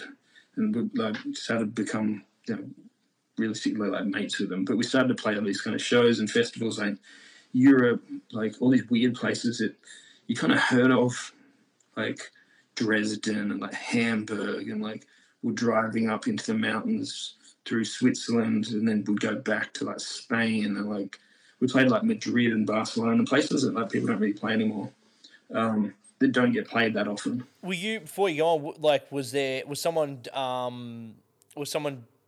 did you have a local release out there, or were you an unknown quantity with like a box of CDs? I think we were fairly unknown. Yeah. We had, I think, a Euro label do Time Is the Enemy, but it wasn't like out prior. Okay. So it was like people knew us from the internet, but that was kind of it. I think it was when MySpace was still a thing, so like we were all like changing over our top 8. Yeah. Yep. You know what I mean? Like and you could upload a couple of tracks onto it. Yeah. Yeah. So you could have access to a couple of songs, I think through MySpace, but that was kind of it. But I remember like vividly like just being so out of our depth. like everyone was like super young, like we really didn't know what we were doing. Yeah. But no one really did, so it's just kind of weird. It was such an eye-opener, like especially back then, like going to all those kind of places and just like being like, all right, well, I'm in the middle of Madrid and I don't have a phone, I don't know where I am, I don't know where the venue is. Like we've got a couple of Eastern European drivers and then like, 15 dudes from different bands that like are basically like bonding together over these weird, shitty experiences when we break down and like there isn't accommodation and like all sorts of weird stuff. What was the transportation like? Was it like a Tarago of sorts, or was it something a bit bigger than No, that? it's essentially what they have now. So they have kind of a pretty good ecosystem of logistics over there. So they have kind of backline companies that supply full backlines. They have companies that have full vans. So they have like this big, like the really big Mercedes Sprinters. Yeah, right. And they have like a couple of rows of seats, and they have a loft, and then the gear goes under it. Yep. And then if it's a bigger tour and there's too much gear, you have a trailer. Yep. So we had kind of 2 of those, and there was like 15 of us. Across 2 of those. Yeah. Yeah, right. Fuck. And then you have 2, because you're not allowed to drive. So you have drivers that are typically like Hungarian or Czech, and that's usually where the vans come from. Yeah. So they drive you, and it's always quite interesting with them because some of them are awesome, and then some of them kind of suck, and they'll pick and choose when to speak English. Ah, right, of course. Yeah. So you'll be sitting next to them, you'll be having like a pretty in-depth conversation, like English isn't that broken. Yeah. But then you'll say something like, hey, can we stop soon? Yeah. I'm pretty hungry. And they'll be like, they just will blank you. And then, And what and then can you do? repeat it and be like, hey, can we stop? And be like, oh, I don't understand. It's like, we've been having an in-depth conversation about your fucking girlfriend for the last 15 minutes. And philosophy and whatever. Yeah, and you don't Yeah. understand. Can we pull over? Yeah. Yeah, they'll be talking about like growing up in, Soviet occupied Czech Republic. Yeah. Like, and their theories on communism and this and that, and then all of a sudden, like, I don't know where the next McDonald's is. Like, pretty weird. Yeah. So, I remember seeing you guys. What year was the Euro tour? We toured Europe about, I think, 5 or 6 times. Yeah, right, okay. The first Europe tour was 2008. Okay. Because, yeah, I remember seeing you guys at Sound and Fury 2010. Yep. So, you guys were obviously kind of on the move. We did Europe in 2008. That was our first time. And I think it was like May-ish. We came back and played. We came straight back and toured with Blacklisted, like as soon as we landed. Yeah, right. And that ended in like hardcore 2008 at the Roundhouse. Yep. I think Parkway played that. It was when the Roundhouse was happening. That was the last Jungle Fever show. Well, the last official Jungle Fever show. Yes, it was. Yeah, I remember sitting next to them doing merch. Yeah. Hanging out with Jigsy and Gabe. Yeah, it's sweet. Yeah. So that was kind of 2008, and we did like a whole bunch of other stuff within Australia. 2009, we toured Europe again with Reign Supreme. It was like a co-headlining type tour. Yep. And then I think by the end of 2009, we had recorded Where Life Expires, and we were kind of like, all right, what's next? Like, what are we doing? It's becoming a little bit too much to kind of hold down proper jobs. Yeah.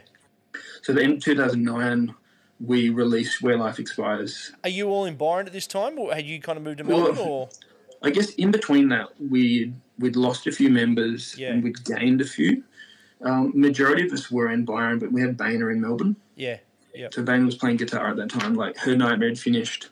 Boehner had come in to record, like, because our drummer at the time was like quite close friends with him, and I think they might have been housemates at some stage. But he came in when we were recording 7-inch, and he was like, "Oh," like he played a solo and was kind of playing along because he plays guitar as well. Yep. And he was kind of like, "Yeah, this is kind of cool." And we're like, Dan had just left to join Confession or whatever. Oh, that's so right. Like, Yeah. we were playing as a 4-piece, so he was like, "We're like, do you want to play?" And he's like, "Yeah, cool." So he ended up joining, and then he ended up coming to Europe in 2009. And that was kind of where we got him from. So he was always in Melbourne, and I was in Melbourne at the time as well. I'd moved down kind of 2008. I think I'd moved down late 2008 to Melbourne. But by the end of 2009, we'd finished writing. Where Life Expires was coming out, and we were bringing out Trapped Under Ice to do the release tour with us. So we kind of quit our jobs at that point and kind of had set up to do like a whole bunch of touring through 2010. Like, we had 2010 all laid out. Like, we ended up doing, like, once we did that release tour with TUI, we ended up doing I think New Zealand in the summer, we did like a headlining tour where we took Blackout on a run when Pete was playing bass for them. We toured Europe with Parkway in 2010. Like, it was our first time in like one of those big nightliners, which is kind of eye-opening. Because we'd always done kind of van tours, and we were doing this big metal tour, which is interesting. It's kind of very different. Yeah, I can imagine. It was cool. It was kind of weird. We had a fill-in drummer that we didn't really like, and there was all sorts of drama. But it was cool. Euro or Aussie? Aussie. Okay, yeah. Right. Yeah, there's a guy from the Gold Coast. He was just a bit, I don't know. A bit Gold Coast? Just an interesting personality, I think. If it was now, we'd probably be able to deal with it and work out what his problem was, but we couldn't then, so we ended up just hating him. Too young. And a lot of other people did, so we just kind of abused him. It kind of is what it was. I think a lot of the time we might have deserved it, but we might have not been that forgiving. Yeah, more tolerant. But I think that's just a maturity thing. Yeah. So we ended up doing kind of the Parkway tour in kind of April. I think we may have had a little bit of time off then. We ended up doing a US tour with the Mongoloids. So I guess to start that tour, actually, we did Japan. So we ended up touring Japan, and then I ended up flying home from Japan because I stayed an extra couple of days. Went from Tokyo to the Gold Coast to Sydney to LA to Seattle. Yeah. And it ended up being like $1,000 cheaper, but it was like 48 hours of flying. Yeah. It was fucked. Yeah. And yeah, we ended up doing a tour with, and this was all through 6 Feet Under Records. So we became super close with Dave, and he'd always come on tour with us. Like, he came on tour when we did the Blackout tour, I think, maybe. He'd done a whole bunch of Australian tours, and like he did Japan with us. He was just down to hang out, and like he'd bring his records and sell it, and we just kind of, he was just like part of the band. But he ended up getting us onto a tour with Sick of It All down the West Coast in 2010. Oh, and that's okay, right? And that's where the Sound of Fury came into it, because I remember seeing. Yeah. I remember looking at the tour and thinking, "Fuck!" Like, I could have caught you. I missed the night before because you were at somewhere like not Southern California, it's all Southern California, but like somewhere in LA. Yeah, I think we played like San Diego or something. Like, we played a whole bunch of shows, but we ended up, we got onto this tour with it was Sick of It All, Trash Talk, us, and Alpha and Omega. Okay. And we ended up playing like some really cool venues. Like, we played in, our first show was in Seattle. And I remember flying in, and we didn't really know anyone, but I hit up Posy Chris from Champion because he'd played for Internal Affairs when we played with him in 2008. And he was like super nice guy, and I was kind of like scratching through names of like who would kind of help us. And he's like, "Yeah, cool, I'll pick you up." And I was like, "Sweet." And you can stay at my friend's house. And I was like, "Fuck yeah, this is perfect." He ended up picking us up in like a furniture removal van. So like half of the guys were in the back of like a full like moving van with a shutter. Yeah. And, like, just holding on just for like dear life. sitting in the back with their gear, and like 3 of us up the front, and then dropping us at the venue in that. Wow. And then we ended up playing. The next show was like we ended up flying back to LA, and we got Parkway's van from the guys in the Warriors. We drove that up to San Fran. Yep. And we ended up playing this. I think it's like Slims or something. It's like super iconic venue. Yep, Slims. But we ended up playing that, and then kind of halfway through the show, like we went out. I think it was like after we played, after maybe Trash Talk played or something. But the band room was full of like these iconic like San Fran like just general like punk dudes. Yeah. Like Davey Havoc and like Lars Frederiksen and stuff, just all like in the band room. Right. Cool. And we just kind of just walked out and we're like, okay. Super weird.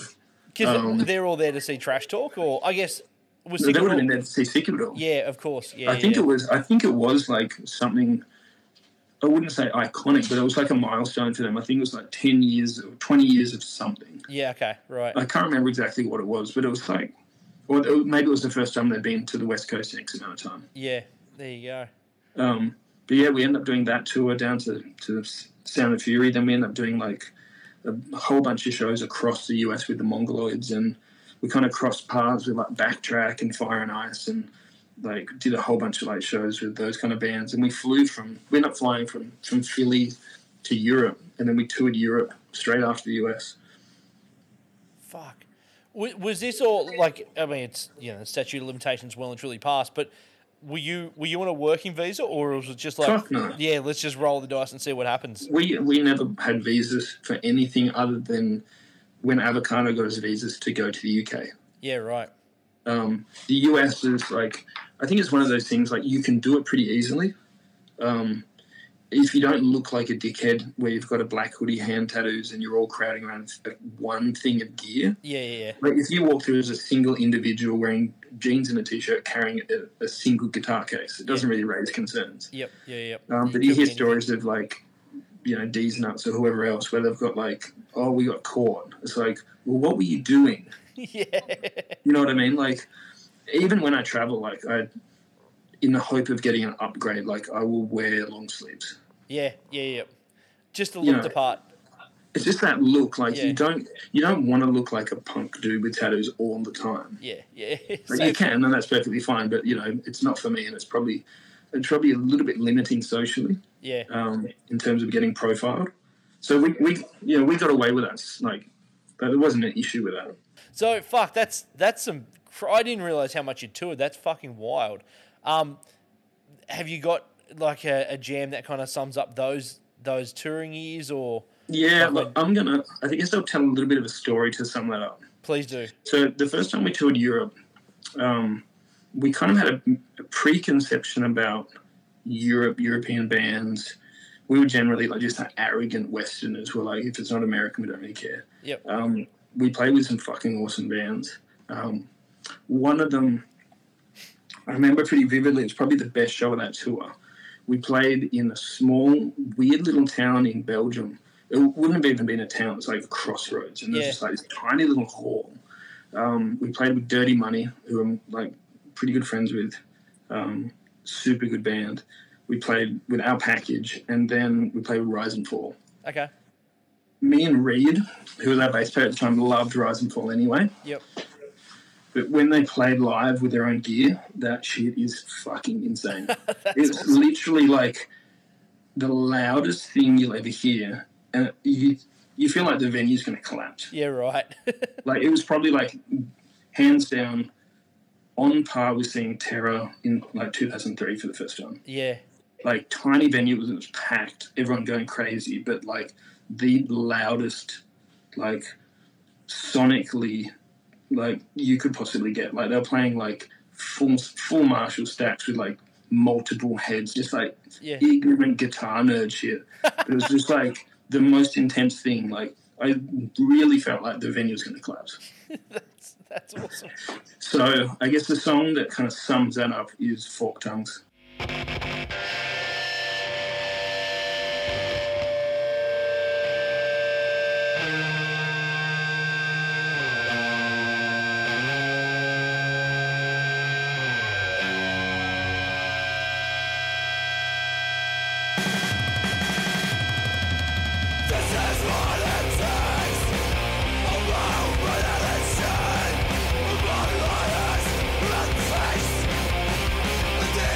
Inside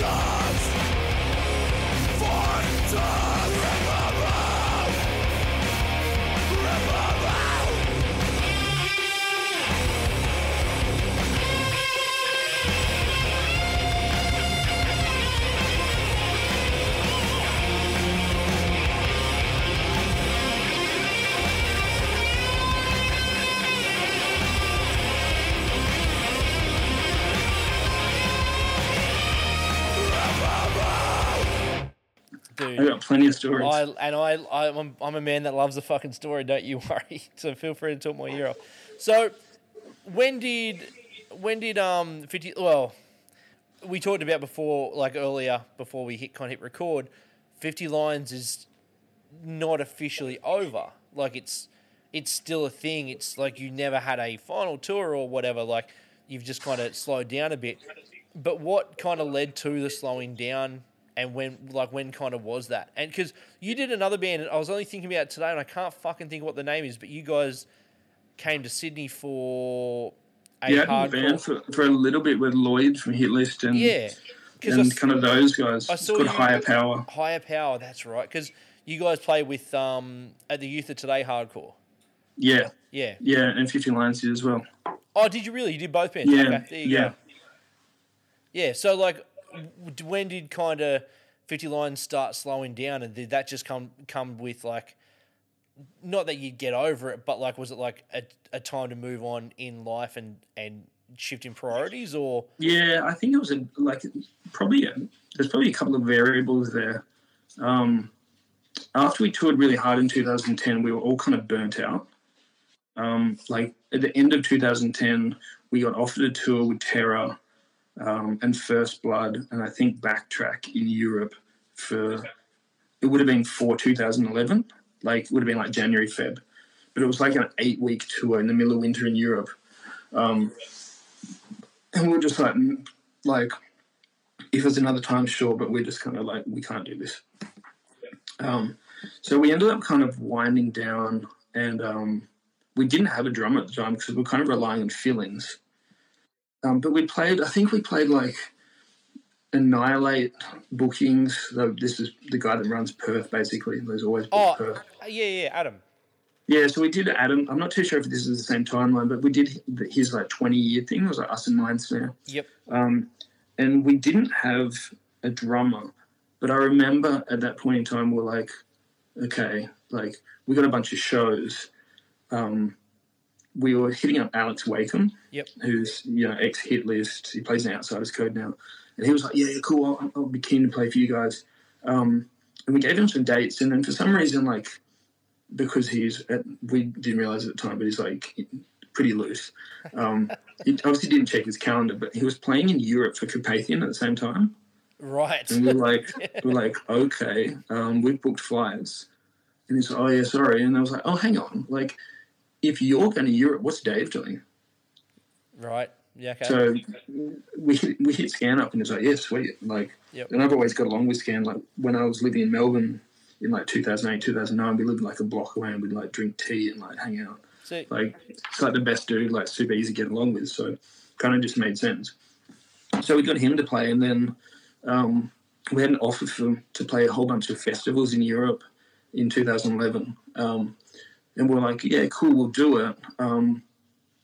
But because we're headlining, we're putting some provisos in there. Like, we don't want to. You're not choosing who we're touring with. We're going to bring in, we're going to bring one of our bands. Cool. So we ended up bringing out Hopeless.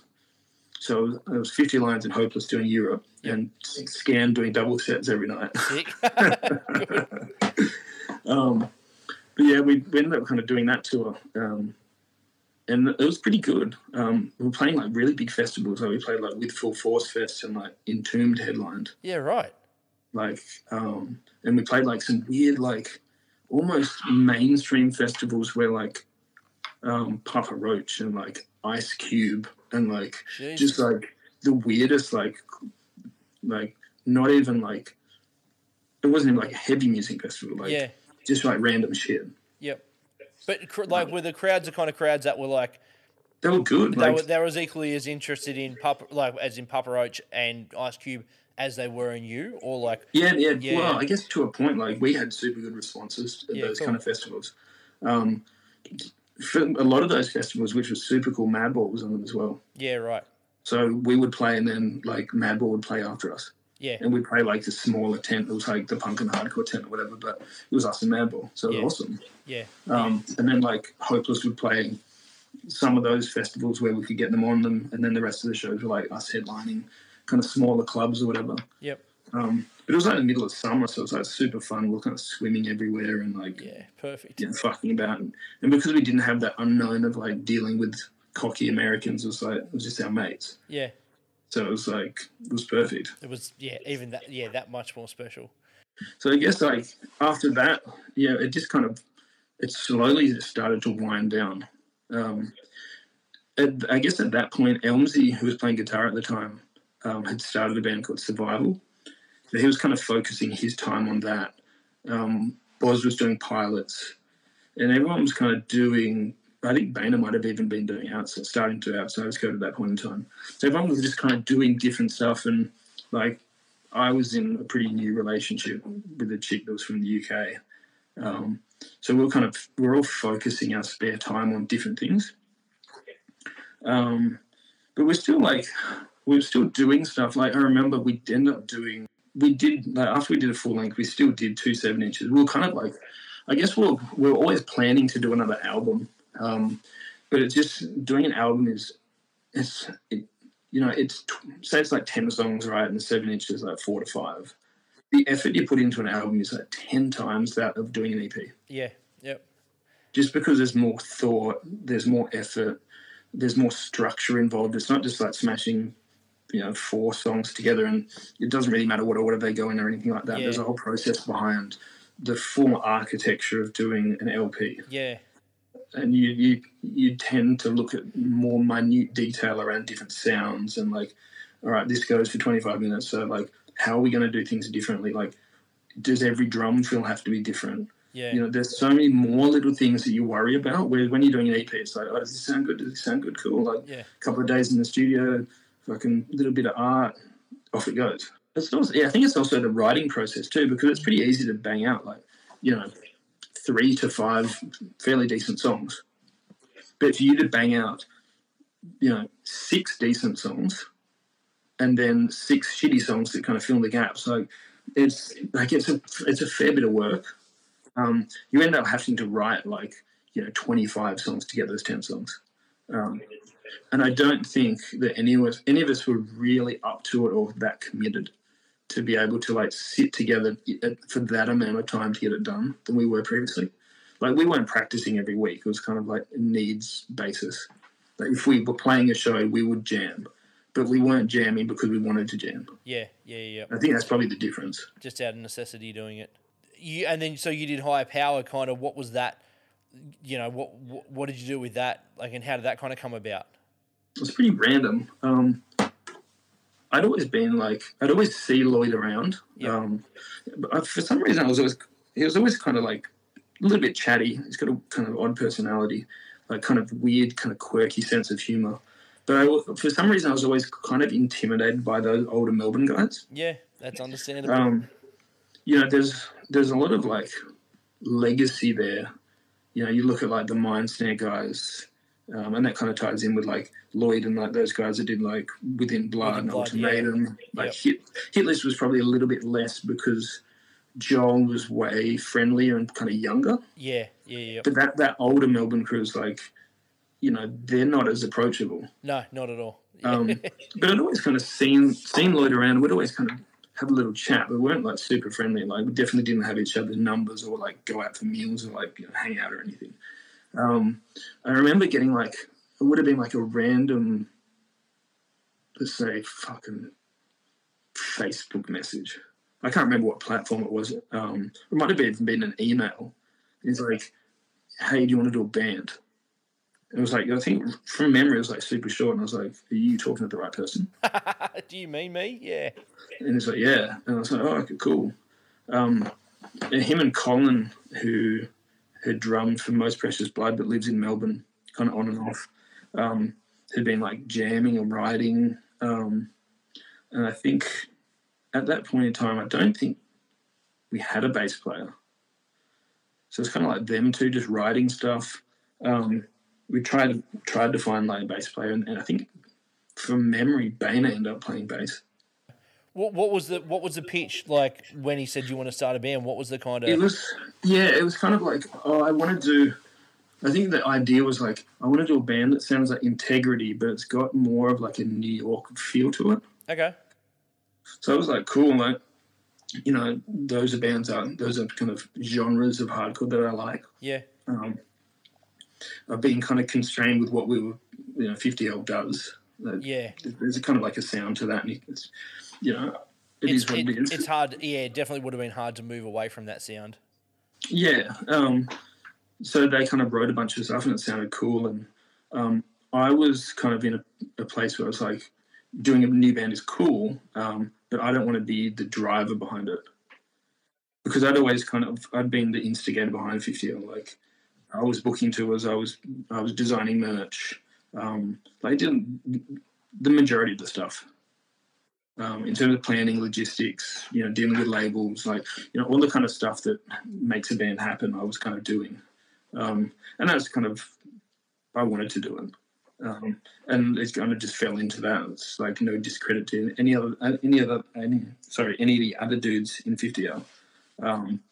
Like, they would have stepped up and done it, but I was just like, I was doing it. I had it kind of down, had all the relationships, like it just kind of made sense. But I wanted to do a band and step away from that stuff, and I felt like I could kind of do that with this band. But I think it kind of got to a point where it's like there was almost like an expectation that I was doing stuff, because we weren't doing anything. It's kind of like everything kind of came through me. It was like, oh, do you want to play hardcore? I was like, yeah, sure. I guess because you were already the point man for someone else, so they just... Yeah, and I guess I probably wasn't aware that the other guys either didn't have the appetite to do it or whatever else. But it was kind of like, it was one of those things where it's kind of fun, but building a band up from scratch is hard, and especially when you're older and less committed. It's like, and other responsibilities. Can we be fucked? It was a weird thing, but it was kind of like, by the end of it, it was like, are we even doing this anymore? I was like, I don't think any of this can be fucked. And I think they're doing another band now where it's probably like, for them, probably funner socially. Yeah, right. Like, they're a little bit different, kind of weird, kind of vegan dudes. I'm not vegan.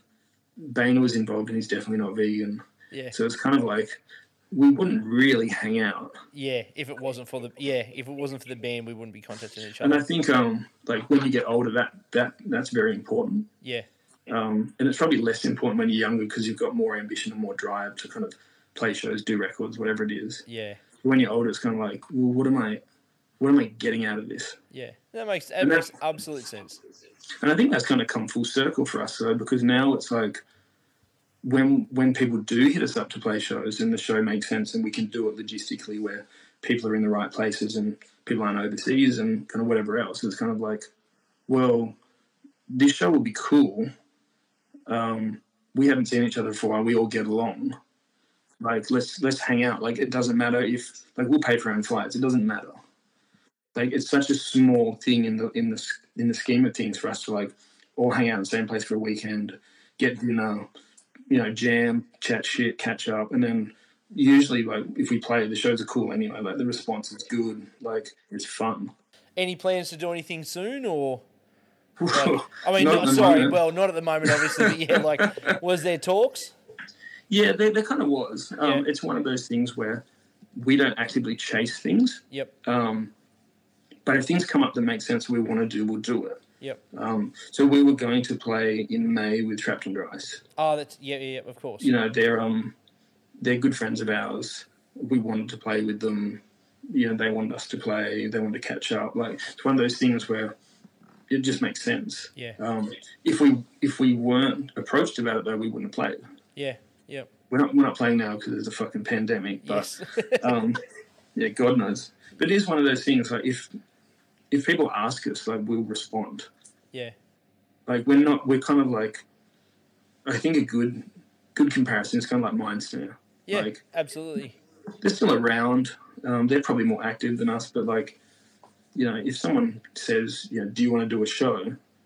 We'll look into it, and if it aligns, we'll do it. If you can make it work, why not? But we're not outwardly like trying to book an East Coast tour or go back to Europe or anything like that. It's like, we'll play shows if it makes sense for us and it's something we want to do. So, in 2020, where are you at with music? Like, are you still as passionate to the core? Obviously, your taste of, well, I'm being presumptuous here, but your taste would have expanded a whole lot, kind of not being fully immersed by hardcore? Like, are you still as into? I mean, you're still obviously into it, but do you still kind of keep up with current bands as you did 10 years ago, or like? I think I do probably. It's That's a really interesting question because I do. Yeah. I definitely do. I think I'm pickier with what I listen to in terms of hardcore. Makes sense. Because a lot of people that are realistically younger will be like, "Oh, have you heard this?" Yep. And I'll give it a listen, and nothing sticks out, and it's like that sounded like this, but the vocals weren't as good as this, and it's just like you kind of end up juggling things where it's like you're looking for something to stick out, and there's almost like this equation of different variables where it's like, is the music good? Is the recording good? Are the lyrics good? Like, what is this band about? And you'll be ticking off boxes and try to disqualify something rather than saying this is good. But there's definitely like new bands that I listen to, like hardcore bands. I'm like, yeah, this is cool. And even stuff that's like, it's not ignorant, but it's like this is like kind of beat downish. But it's like some of it's pretty good. Like I love Downpresser. Yeah. Okay. Fair enough. And like that, like some of that stuff, like the lyrics are like so like tongue in cheek and kind of cliche, but some of it's like the patterns are cool and like things that pop out and like will kind of stick. Yeah. I find that I listen to a lot of like, I think just like good music. Like I listen to like the Menzingers. And Okay. Yep. I love the Menzingers. I saw them in London a couple of years ago. Like so good. Yeah. Listen to like Interpol and like the National and like heaps of like 90s hip hop. Yeah. Right. Okay. It's kind of like a pretty varied, like even jazz. Like when I'm sitting at home, I'll just like Spotify like lounge jazz. I wouldn't even know the fuck what it is, but it's just like background. See what comes up. Yeah. So with the 90s hip hop stuff, is that like, are you revisiting stuff, or is it stuff you kind of missed but knew was around, or like? I think there's actually two prongs to hip hop. So I love the 90s stuff. Always have. Like 50L was like, obviously a lot of our merch was like based around that. Of course. Like heaps of like Nas references and like stuff, and Wu-Tang and stuff like that. So I still listen to that, like that kind of stuff. Yep. Like stuff where like DJ Premier would be on it, like like Gangsta, and even like newer kind of rappers that still have that kind of vein, like Sean Price and stuff. Okay. Just not the mumble rap kind of like newer garbage. Yeah. One thing I do love, and I don't know why, it might be because my dad's British, but I listen to a lot of grime. Okay. Right. Like a lot. It's kind of weird because it's kind of reminiscent of kind of 90s American stuff, whereas like a lot of it's not about like jewelry and like just having a shitty chorus. There's like these people like are fairly intelligent. They obviously come from shitty areas. Like I can't associate with that, but I've spent enough time in the UK to know what those areas look like, and like I've got a lot of friends that come up from those places. So it's kind of like it's almost like punk to a point. Yeah, I completely agree. You know, they're wearing like tracksuits. They're not wearing like a lot of them aren't wearing like designer clothes. They're wearing like shitty tracksuits, hoodies. Like their shows apparently like are pretty wild, like stuff like that. So it's pretty diverse. And then even like I'll kind of put on Spotify because I have the liberty to listen to music at work, and I'll listen to something that I'm kind of familiar with, and then something new will pop up. So like I guess how we got talking, like I randomly found Drug Church, and I'd known the name, like I've seen on flyers, and I started listening to it, and I was like, fuck, like this is really good. Like it kind of reminded me of, not like Suicide File, or like there's something that stuck out, and I think it's probably just like the patterns and lyrics, and like there's like a writing, like a way of writing that like in terms of lyrics, and like just the imagery and stuff, like quite like vivid, and it reminded me of like either Modern Life is War or like Suicide File or something. I've never articulated it the way you have, and I'll probably steal that. Like the whole, you hear a new band and you're not, and you're dismissing stuff straight away kind of thing, as opposed to trying to find what's great about it. But like definitely with the Drug Shirt stuff, it just ticked every box. Like for me. Yeah, like for me, like when I listen to that, it's like the music's really good. Yeah. And this is probably purely from my upbringing. Like I've never been that musically inclined. Like, I can't play anything. I don't know chords. Like, I don't. But if something sounds good, like, it sounds good. Yeah, that's right. Yeah. You know what I mean? So when I listened to it, I was like, it sounds fucking good. And then, like, vocally, it's kind of like, it kind of varies, but it's like, the lyrics are kind of cool. So it just kind of sticks. So I've been listening to that a lot. There's a few like US kind of bands that are like hardcore bands that are pretty good. I think it's like One Step Closer. Like, fantastic band, yeah. Yeah, like I stumbled across that. And it's just one of those things just out of chance. Like, if I saw that name, like, I've seen that name before, but if I saw that name on a flyer, I'd probably be like, Yeah, but then if I've got my phone on and I've got that Spotify just like rolling through off the back of something, like I think I would have been listening to like Carry On or something. Yep. Yeah, that would make sense. Yeah. And then it rolled into that, and I was like, this kind of sounds like Count Me Out. Yeah, that's right. But the problem is, I guess there's so many bands that you probably should listen to, but there's some kind of disconnect in your brain that's like, that name doesn't work for me, or that logo looks weird, or the artwork of that record is fucking weird, so I'm not going to go there. But you probably should. But it's just like, you have these mental biases behind imagery or words, whatever it is, that will steer you away from things when they're probably things you'd be into. And I guess it's the unfortunate luxury that we've been what's the word? I guess we've been kind of, program's probably not the right word, but it's how we've been fed music nowadays, where you do have the luxury of going, there's that thing, like, it could be cool, but there's that, so fuck it off, as opposed to like when you were physically buying music constantly, it was like I guess you had to kind of force yourself to like it.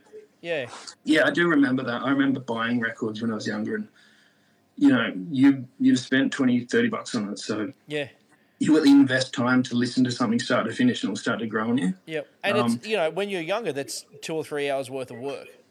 Yeah, totally. Yeah. But I think it is just also one of those symptoms of where we are currently, with everything is so convenient and disposable, that if something doesn't resonate with you straight away, or like if that first song on a record doesn't hit, or there isn't a hook, like, you're not really going to connect with it, and then you're not going to pursue the rest of the record. Yeah. You just dismiss it. Yeah. And I'll find sometimes that I'll do that, but then later on I'll be working, and I won't bother skipping through something, because it'll just roll through on Spotify radio or whatever. And something will come on, and I'll be like, no, this is actually pretty good. I've dismissed it previously, but once it actually gets rolling, like 3/4 of the way in, that's when the chorus hits, and it's like, that part's actually really good. And then you kind of click on the view artist or like view album link, and then you start to roll through and you start to like discover a bit more. But I do think that these days, because of just the way content is spewed at us with social media, with digital marketing, like all the digital stuff that we go through, everything's so like rinse and repeat, and you've got 10 seconds to win someone's audience. Like, previously you had a minute. Like, we invest less time in things these days, and unless you get someone's attention straight away, you're fucked. Yeah. What a weird thought. What a really weird thought. But like, that's the reality of it. Well, that's essentially what I do for a living. So I'm pretty aware of it. Yeah, you got to be. Yeah, that's it. So relevancy, timing, all of those things. It all plays a big part in terms of grabbing someone's attention. That's fucking insane, mate. I've had a blast. Is there anything else you want to talk about before we kind of wrap it up? No, I'm all good. No, see. So let's fucking pick a jam that sums up Oscar McCall in 2020. Oh, there's so many. But I think just off the back of this conversation, I will go with Dollar Story, Drug Church, off that album Cheer.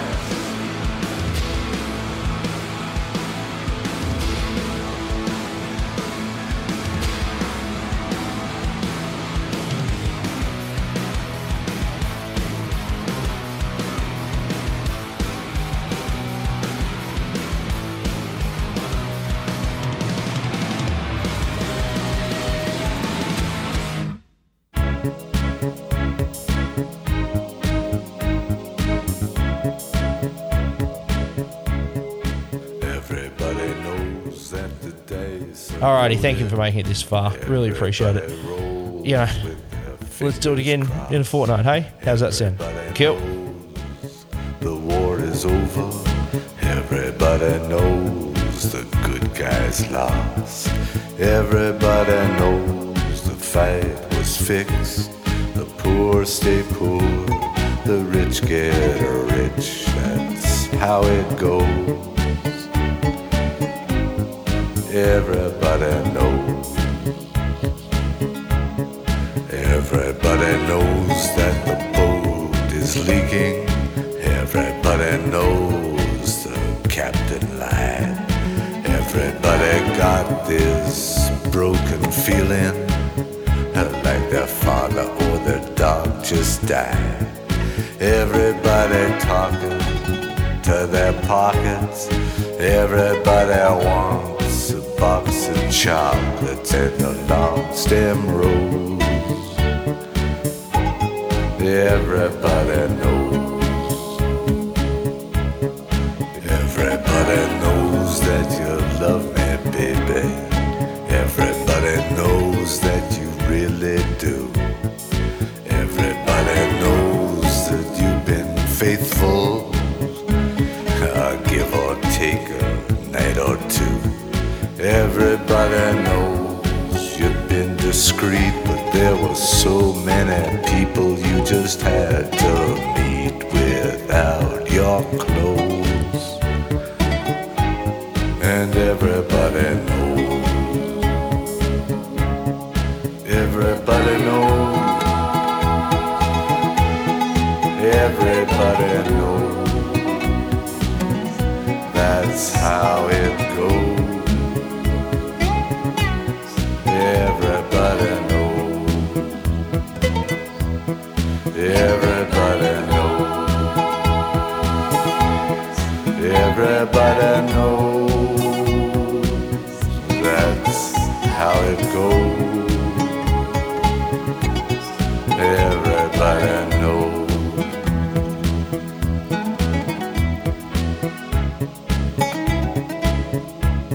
And everybody knows that it's now or never. Everybody knows that it's me or you. And everybody knows that you live forever. When you're done a line or two. Everybody knows the deal is rotten. Old Black Joe still picking cotton for your ribbons and bows. And everybody knows. And everybody knows that the plague is coming. Everybody knows that it's moving fast. Everybody knows that the naked man and woman are just a shining artifact of the past. Everybody knows the scene is dead, but there's gonna be a meter on your bed that will disclose what everybody knows. And everybody knows that you're in trouble. Everybody knows what you've been through. From the bloody cross on top of Calvary to the beach in Malibu. Everybody knows it's coming apart. Take one last look at this sacred heart before it blows. And everybody knows. Everybody knows. Everybody knows. That's how it goes. Everybody knows. Everybody knows. Everybody knows. That's how it goes. Oh, everybody knows. Everybody knows. Everybody knows